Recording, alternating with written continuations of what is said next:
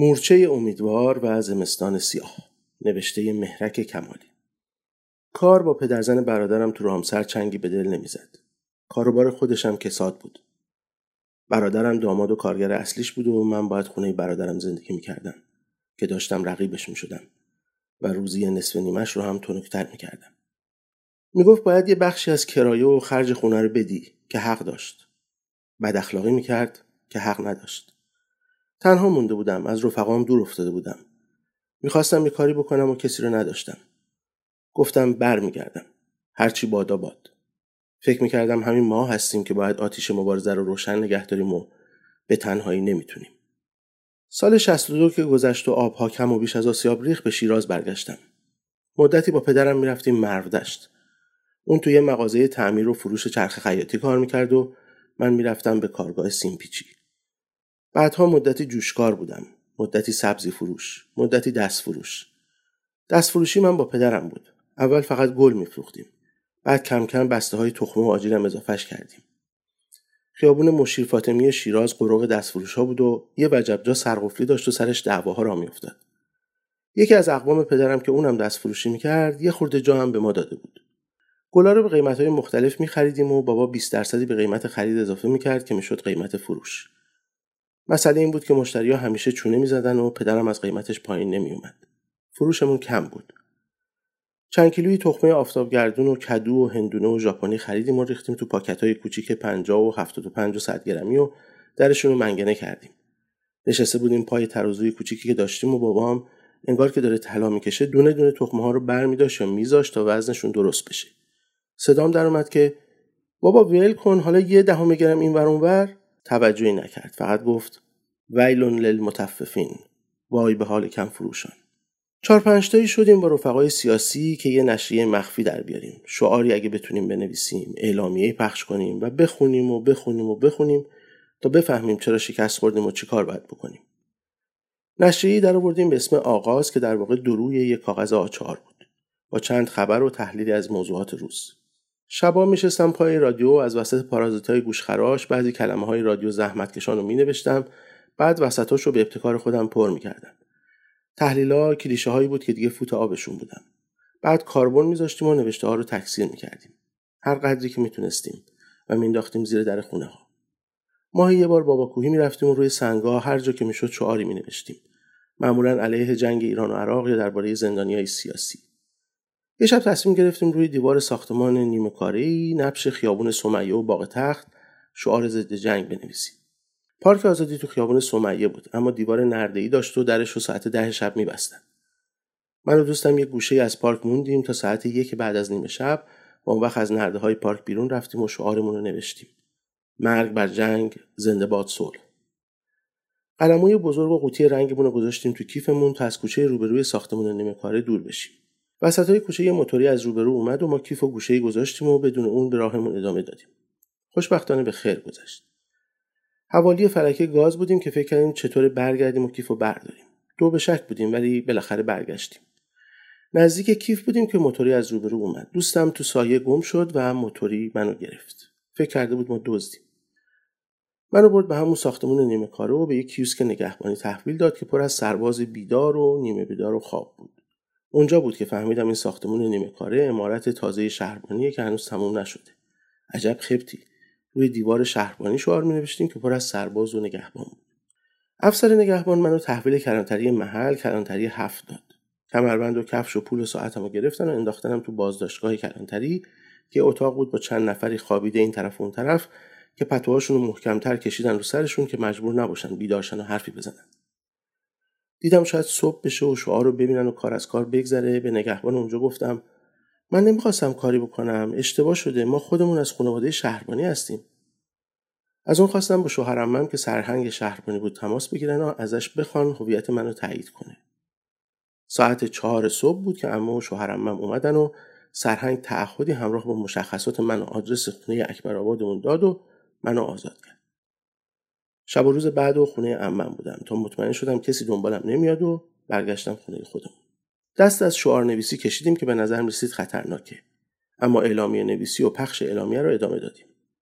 با یه قاب چوبی که روش ململ سفید کشیده بودیم یه بسته کاغذ استنسیل که من از مدرسه شوهرم دزدیده بودم و یه قلم و مقداری مرکب استنسیل یه دستگاه چاپ دستی ساختیم. کاغذ معمولی رو میز میذاشتیم، کاغذ استنسیل رو روی اون و ململ قاب رو روی کاغذ استنسیل. هر چیزی رو که می‌خواستیم قبلا با قلم مخصوص و با دست روی کاغذ استنسیل نوشته بودیم. تو گودی قاب و پشت ململ قاب یه خورده مرکب مخصوص می‌ریختیم، با وردنه مرکب رو آروم روی ململ پخش می‌کردیم که نفوذ می‌کرد و به کاغذ استنسیل می‌رسید و از منفذای اون به کاغذ معمولی که کلمات روش ظاهر می‌شدن. برای هر نسخه از اعلامیه باید همه این مراحل تکرار می‌شد و بعد از تموم شدنش هم باید کاغذها رو دور اتاق می‌چیدیم که خشکشن. نمی‌شد اونا رو روی هم گذاشت چون مرکبشون تازه بود. اتاقی پوشیده از اعلامیه در یه نیمه شب وسط شهر و ما مشغول کار. اوایل کثافتکاری و خرابکاری محض بود. از شست پا تا پیشونیمون مرکبی و سیاه میشد اما دست نکشیدیم. یه نوع غرور و شادی تزریق میکرد که هنوز حسش میکنم. خودم رو فلیکس دزرژینسکی از رهبرای حزب سوسیال دموکرات بولشویک روسیه میدیدم که داره مخفیانه ایسکرا، نشریه مخفی حزب در دوران تزاری رو چاپ میکنه. 2-3 روزی که کاغذ و مرکب خراب کردیم تونستیم 40-50 تا اعلامیه قابل خوندن داشته باشیم. اون پخشش که تقسیم کار کردیم. 3 نفر بودیم. یکی مراقب بود، یکی انبار که اعلامیه ها رو حمل می‌کرد و سومی کسی که پخش می‌کرد. چند تا از اعلامیه هایی رو که با این سختی آماده می‌شدن مینداختیم زیر در خونه کسایی که فکر می‌کردیم شاید علاقه‌ای داشته باشن. بقیه رو می‌بردیم بیشتر جنوب شهر پخش می‌کردیم. جایی که هیچ وقت نفهمیدیم خونده می‌شدن یا نه. اوج کارمون آذر تا بهمن 65 بود که چند تا اعلامیه درباره ماجرای مکفارلین و شکست ایران در عملیات کربلای 4 چاپ و پخش کردیم. بعد از اون گروهمون از هم پاشید. یکی رفت دانشگاه، اون یکی سربازی و سومی گفت این کارا بیفایده است. 2 نفر مونده بودیم و ما هم دیگه دل و دماغی نداشتیم، به خصوص که موج جدید دستگیری چپ‌ها را افتاده بود. چیزی که تا اون روز نجاتمون داده بود، کوچکی گروهمون یعنی 5 نفر تلاش نکردن برای پیوستن به سازمان‌های نامدار و رعایت مخفی کاری به حد اعلا بود. دیگه کاری نکردیم تا شهریور 67 که خبر قتل عام زندانیای سیاسی رو شنیدیم. با رفیقی که هنوز بود و پای کار بود دستگاه دستساز استنسیلمون رو بیرون آوردیم و یه هفته تو زیرزمین خونه‌شون اعلامیه چاپ کردیم که 1000 تایی شد. اعلامیه خبر از فاجعه میداد و از مردم میخواست هر طور که میتونن اعتراض کنن. بخشیش رو تو خونه دوستایی که میشناختیم و فکر میکردیم شاید هنوز حساسیتی داشته باشن انداختیم و بیشترش رو دستی زیر در خونه ها گذاشتیم. صدایی البته از جایی در نیومد که شهر سیلی خورده هذیان داشت.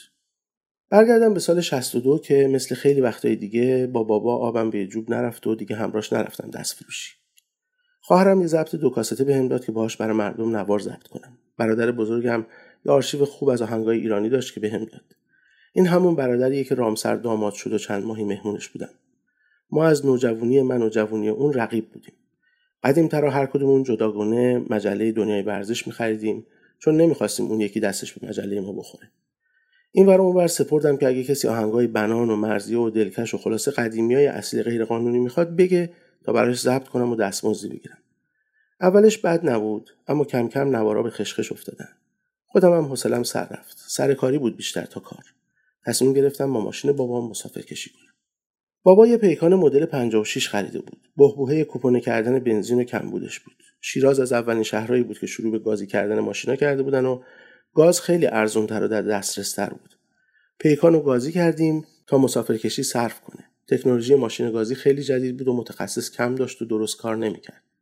به همین دلیل ماشین ما مرتب تعمیرگاه بود. لاستیکش هم به قول بابام پوست پیازی شده بود و مدام پنچر می‌شد. لاستیک سهمیه‌ای بود و برای گرفتن یه جفت تایر باید کلی صبر می‌کردی و آخرش هم هر چی می‌دادن باید قبول می‌کردی. همه که ماشاءالله مسافرکش بودن. یه مسافر که کنار خیابون می‌دیدیم هممون مثل شاهین می‌رفتیم طرفش. اما پولش نقد بود، ساعتی کار می‌کردی و می‌تونستی نون و ماستی فراهم کنی. خوبیه دیگه‌ش این بود که بعد از هم جدا می‌شدیم. یعنی یا بابا می‌تونست بره مسافرکشی یا من. اینطوری کمتر دعوامون می‌شد. اما مسافرکشی و کار کافی نبود و مهمتر از اون برام ادامه مبارزه بود. با رفقای گروهمون خونده‌هامون رو منظم کردیم و یه برنامه مطالعاتی جدی گذاشتیم از مقالات لنین تا تجربیات گروه‌های مخفی اطراف و اکناف جهان. هر وقت خونه بودم سرم به کتاب گرم بود. همون مدت 2 تاکتیک سوسیال دموکراسی در انقلاب دموکراتیک و چه باید کرد لنین رو خوندم.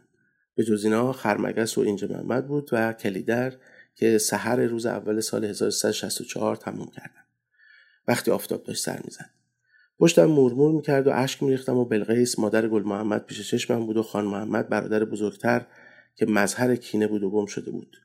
با خودمون قیاسش میکردم و میگفتم باید کینه رو زنده نگه داریم و آبیاری کنیم تا بتونیم ادامه بدیم. 8 داستانایی از نویسندگان حلقه گلشیری هم در اومده بود که از بین اونا حفره قاضی ربیحاوی و آقا مهدی زیگزالدوز اکبر سردوزانی و جزیره براب اصغر عبداللهی و پدر و پسر ناصر زراعتی و سنگ سیاه محمد رضا صفدری رو هنوز با جزئیات به یاد دارم. خوندن برای من تلفیقی بود از داستان و رمان و متنای سیاسی. همه اینا شبا بود چون روزا سر کار بودم. کتابخونه‌های شبونه‌ام بابام رو اذیت می‌کرد. شبا سر اینکه برم توی اتاق و زیر مهتابی کتاب بخونم دعوام می‌کرد. میگفت یه مهتابی تو حال روشنه، همین بسه. بیا همینجا کتاب بخون که تو برق صرفه‌جویی بشه. و من نمی‌خواستم. اینطور اگه میشد بعد وقت خواب بابا و مامان چراغو خاموش می‌کردم. اون شبم حسابی دعوامون شد چون من یادم رفته بود چراغ رختکن حمومو خاموش کنم. صبح فرداش صبحونه مختصری خوردم و رفتم برای مسافرکشی. من رانندگی بلد بودم اما گواهینامه‌ام تو جیب پیرنم مونده بود و تو ماشین لباسشویی له شده بود. نمیتونستم المصنع بگیرم چون 6 ماهی میشد که 18 ساله شده و سرباز غایب بودم. نزدیک ظهر یه مسافر خوب برای فرودگاه به پستم خورد. رفتم و برگشتنم هم یه مسافر خوب دیگه و ساعت 2 شده بود که گشنه و تشنه داشتم برمیگشتم خونه. نزدیک خونمون بعد یه دور برگردون می‌زدم. سر دور برگردون کمی زود پیچیدم و ماشینی که تو خط خودش میومد و سرعتم داشت ترمز کشید. اما خورد به جلوی ماشین منم فرمون گردوندم ولی کمی جلوتر جدول رو رد کردم و خوردم به درخت باغچه کنار خیابون. جلوی ماشین داغون شد. تقصیر من بود. پلیس اومد. ماشین رو خودم رو توقیف کرد و برد کلانتری. اون موقع موبایل و این چیزا نبود که به خونه خبر بدم. مونده بودم چطوری خبر بدم. هم میترسیدم از بابام و هم خجالت میکشیدم. لحظه آخر که پلیس داشت منو میبرد به کلانتری دامادمون که به خونمون میرفت رسید. قرار شد بره به بابام خبر بده و با هم بیان کلانتری. از بابام بیشتر از پلیس میترسیدم. شاید سکته میکرد از فکر خسارتی که باید میدادیم. شاید میومد و دعوام میکرد. به هر حال میدونستم که خرج این ندونم کاری بیشتر از پولیه که باید بدیم. رفتیم کلانتری. ماشین توقیف شد و خودم هم بازداشت. چیزی نگذشت که بابام رسید با یه سند که آزادم کنه. سندو از عموم گرفته بود. تا رسید پرسید به آدم که نزدی؟ گفتم نه. گفت بقیه‌اش مهم نیست. اون شب رفتم خونه و قرار شد فردا بریم دادگاه چون گواهینامه نداشتم. شب از بابام پرسیدم چی میشه حالا؟ چطور میخوایم خسارت بدیم؟ گفت اتفاق همیشه میفته، بعد جلوشو گرفت. وقتی افتاد باید باش کنار اومد. چرا بابا اینقدر آروم بود؟ با خودم فکر کردم حتما کسی رو میشناسه یا میدونه چطور سر تای قضیه رو هم بیاره. اما اینطور نبود. انگار فشار از حدی که بگذره آرامش میاره. فردا رفتیم دادگاه. جریمه شدم و محکوم به 70 ضرب شلاق به خاطر نداشتن گواهینامه. اون وقتا همه جرما شلاقم داشت. جریمه رو بخشیدن اما گفتن شلاقو باید بخوری. کی؟ فردا. میشد شلاقو خرید اما پولمون کجا بود؟ یکی از شاگردای قدیمی بابام توی دادگستری بود. قول داد کاری بکنه. بابام گفت بعیده بتونه کاری بکنه. راه حلش پوله که ما نداریم. داشتیم هم باید میذاشتیم برای تعمیر ماشین و خسارت اون یکی. برگشتیم خونه و من به عادت همیشگی نشستم به کتاب خوندن.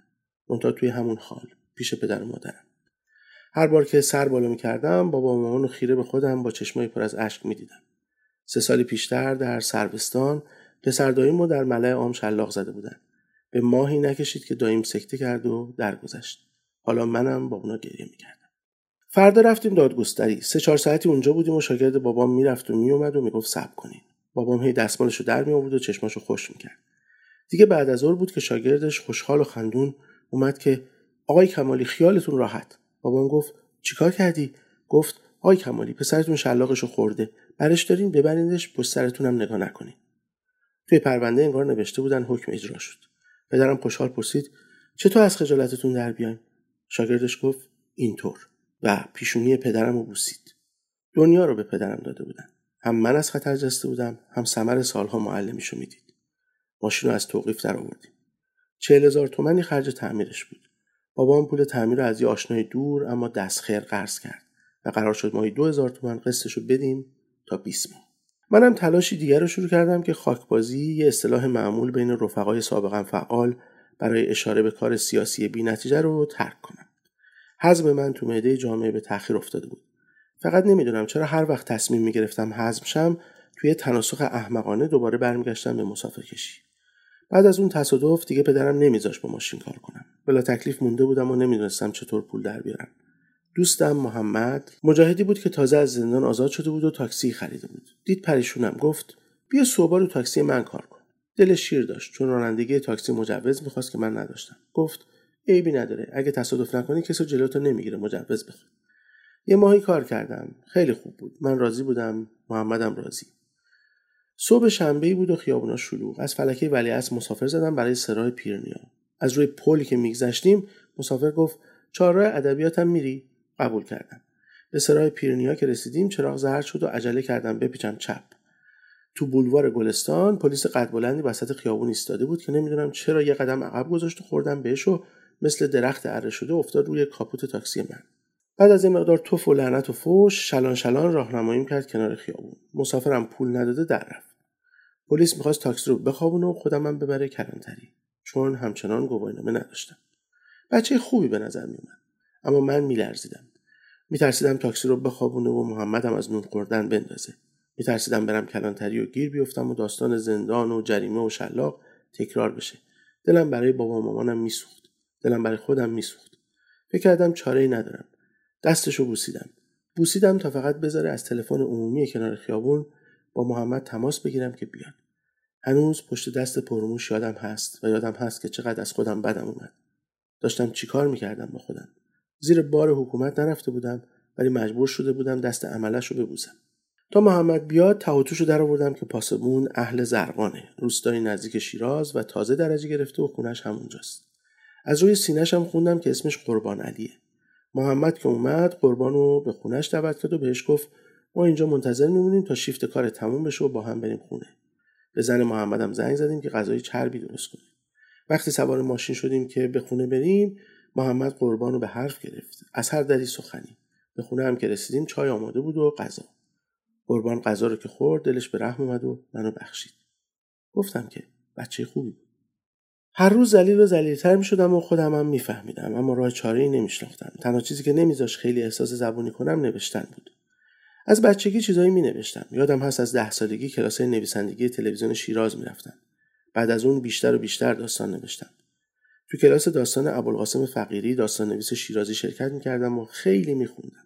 کم کم شجاع‌تر شدم و داستان در ابتدای راه رو برای نشریه آدینه فرستادم، اما نه به اسم خودم، بلکه به اسم محمود کمالی. هنوز اونقدر اعتماد به نفس نداشتم. اون وقتا به نامه‌ها، شعرها و داستان‌های فرستاده شده به مجله جواب میدادن. اصلا یکی از دلایل خونده شدن مجلات همین صفحات پاسخ به خواننده‌ها بود. خیلی میشد که پاسخ دهنده‌های این صفحه‌ها فرستنده نامه رو دست مینداختن و سکه یه پول می‌کردن. به این خاطر من ترسیدم داستانو به اسم خودم بفرستم. در ابتدای راه چاپ شد در مجله آدینه شماره 29 سال 1367 و حسرتش همیشه به دلم موند که چرا اولین داستانم به اسم خودم نبود. سالها بعد به اسم خودم داستانی فرستادم برای نشریه گردون که تو قسمت پاسخ به خوانندگان برام نوشتن باید بیشتر مطالعه کنی. یعنی ول معطلی و ارز خود میبری و زحمت ما میداری. دوستان کلی به من خندیدن و خودم هم همراهشون. مثل همه ایرانی‌ها شعرم میگفتم و کنار میذاشتم تا بعداً بچه‌هام به من افتخار کنن. حالا خوباشو گم کردم، اما یکی از بداشو هنوز دارم. ز دست غم در این نیم زمین من در فغانم در فغان. زندگی زهرآگین شد و در کام ما تلخیش می آید و این تلخیز غم آید. چه باید کرد با این غم؟ غم ما از کجاست؟ از آسمان ها نیست، از این کاخ پرافسون زمین است. کاخ رویاها شده ویران، آسمان آینده گشته تار. نگاه که میکنم میبینم این شعر با همه بلاهتش ناامیدیم رو نشون میده و چقدر سیاهه.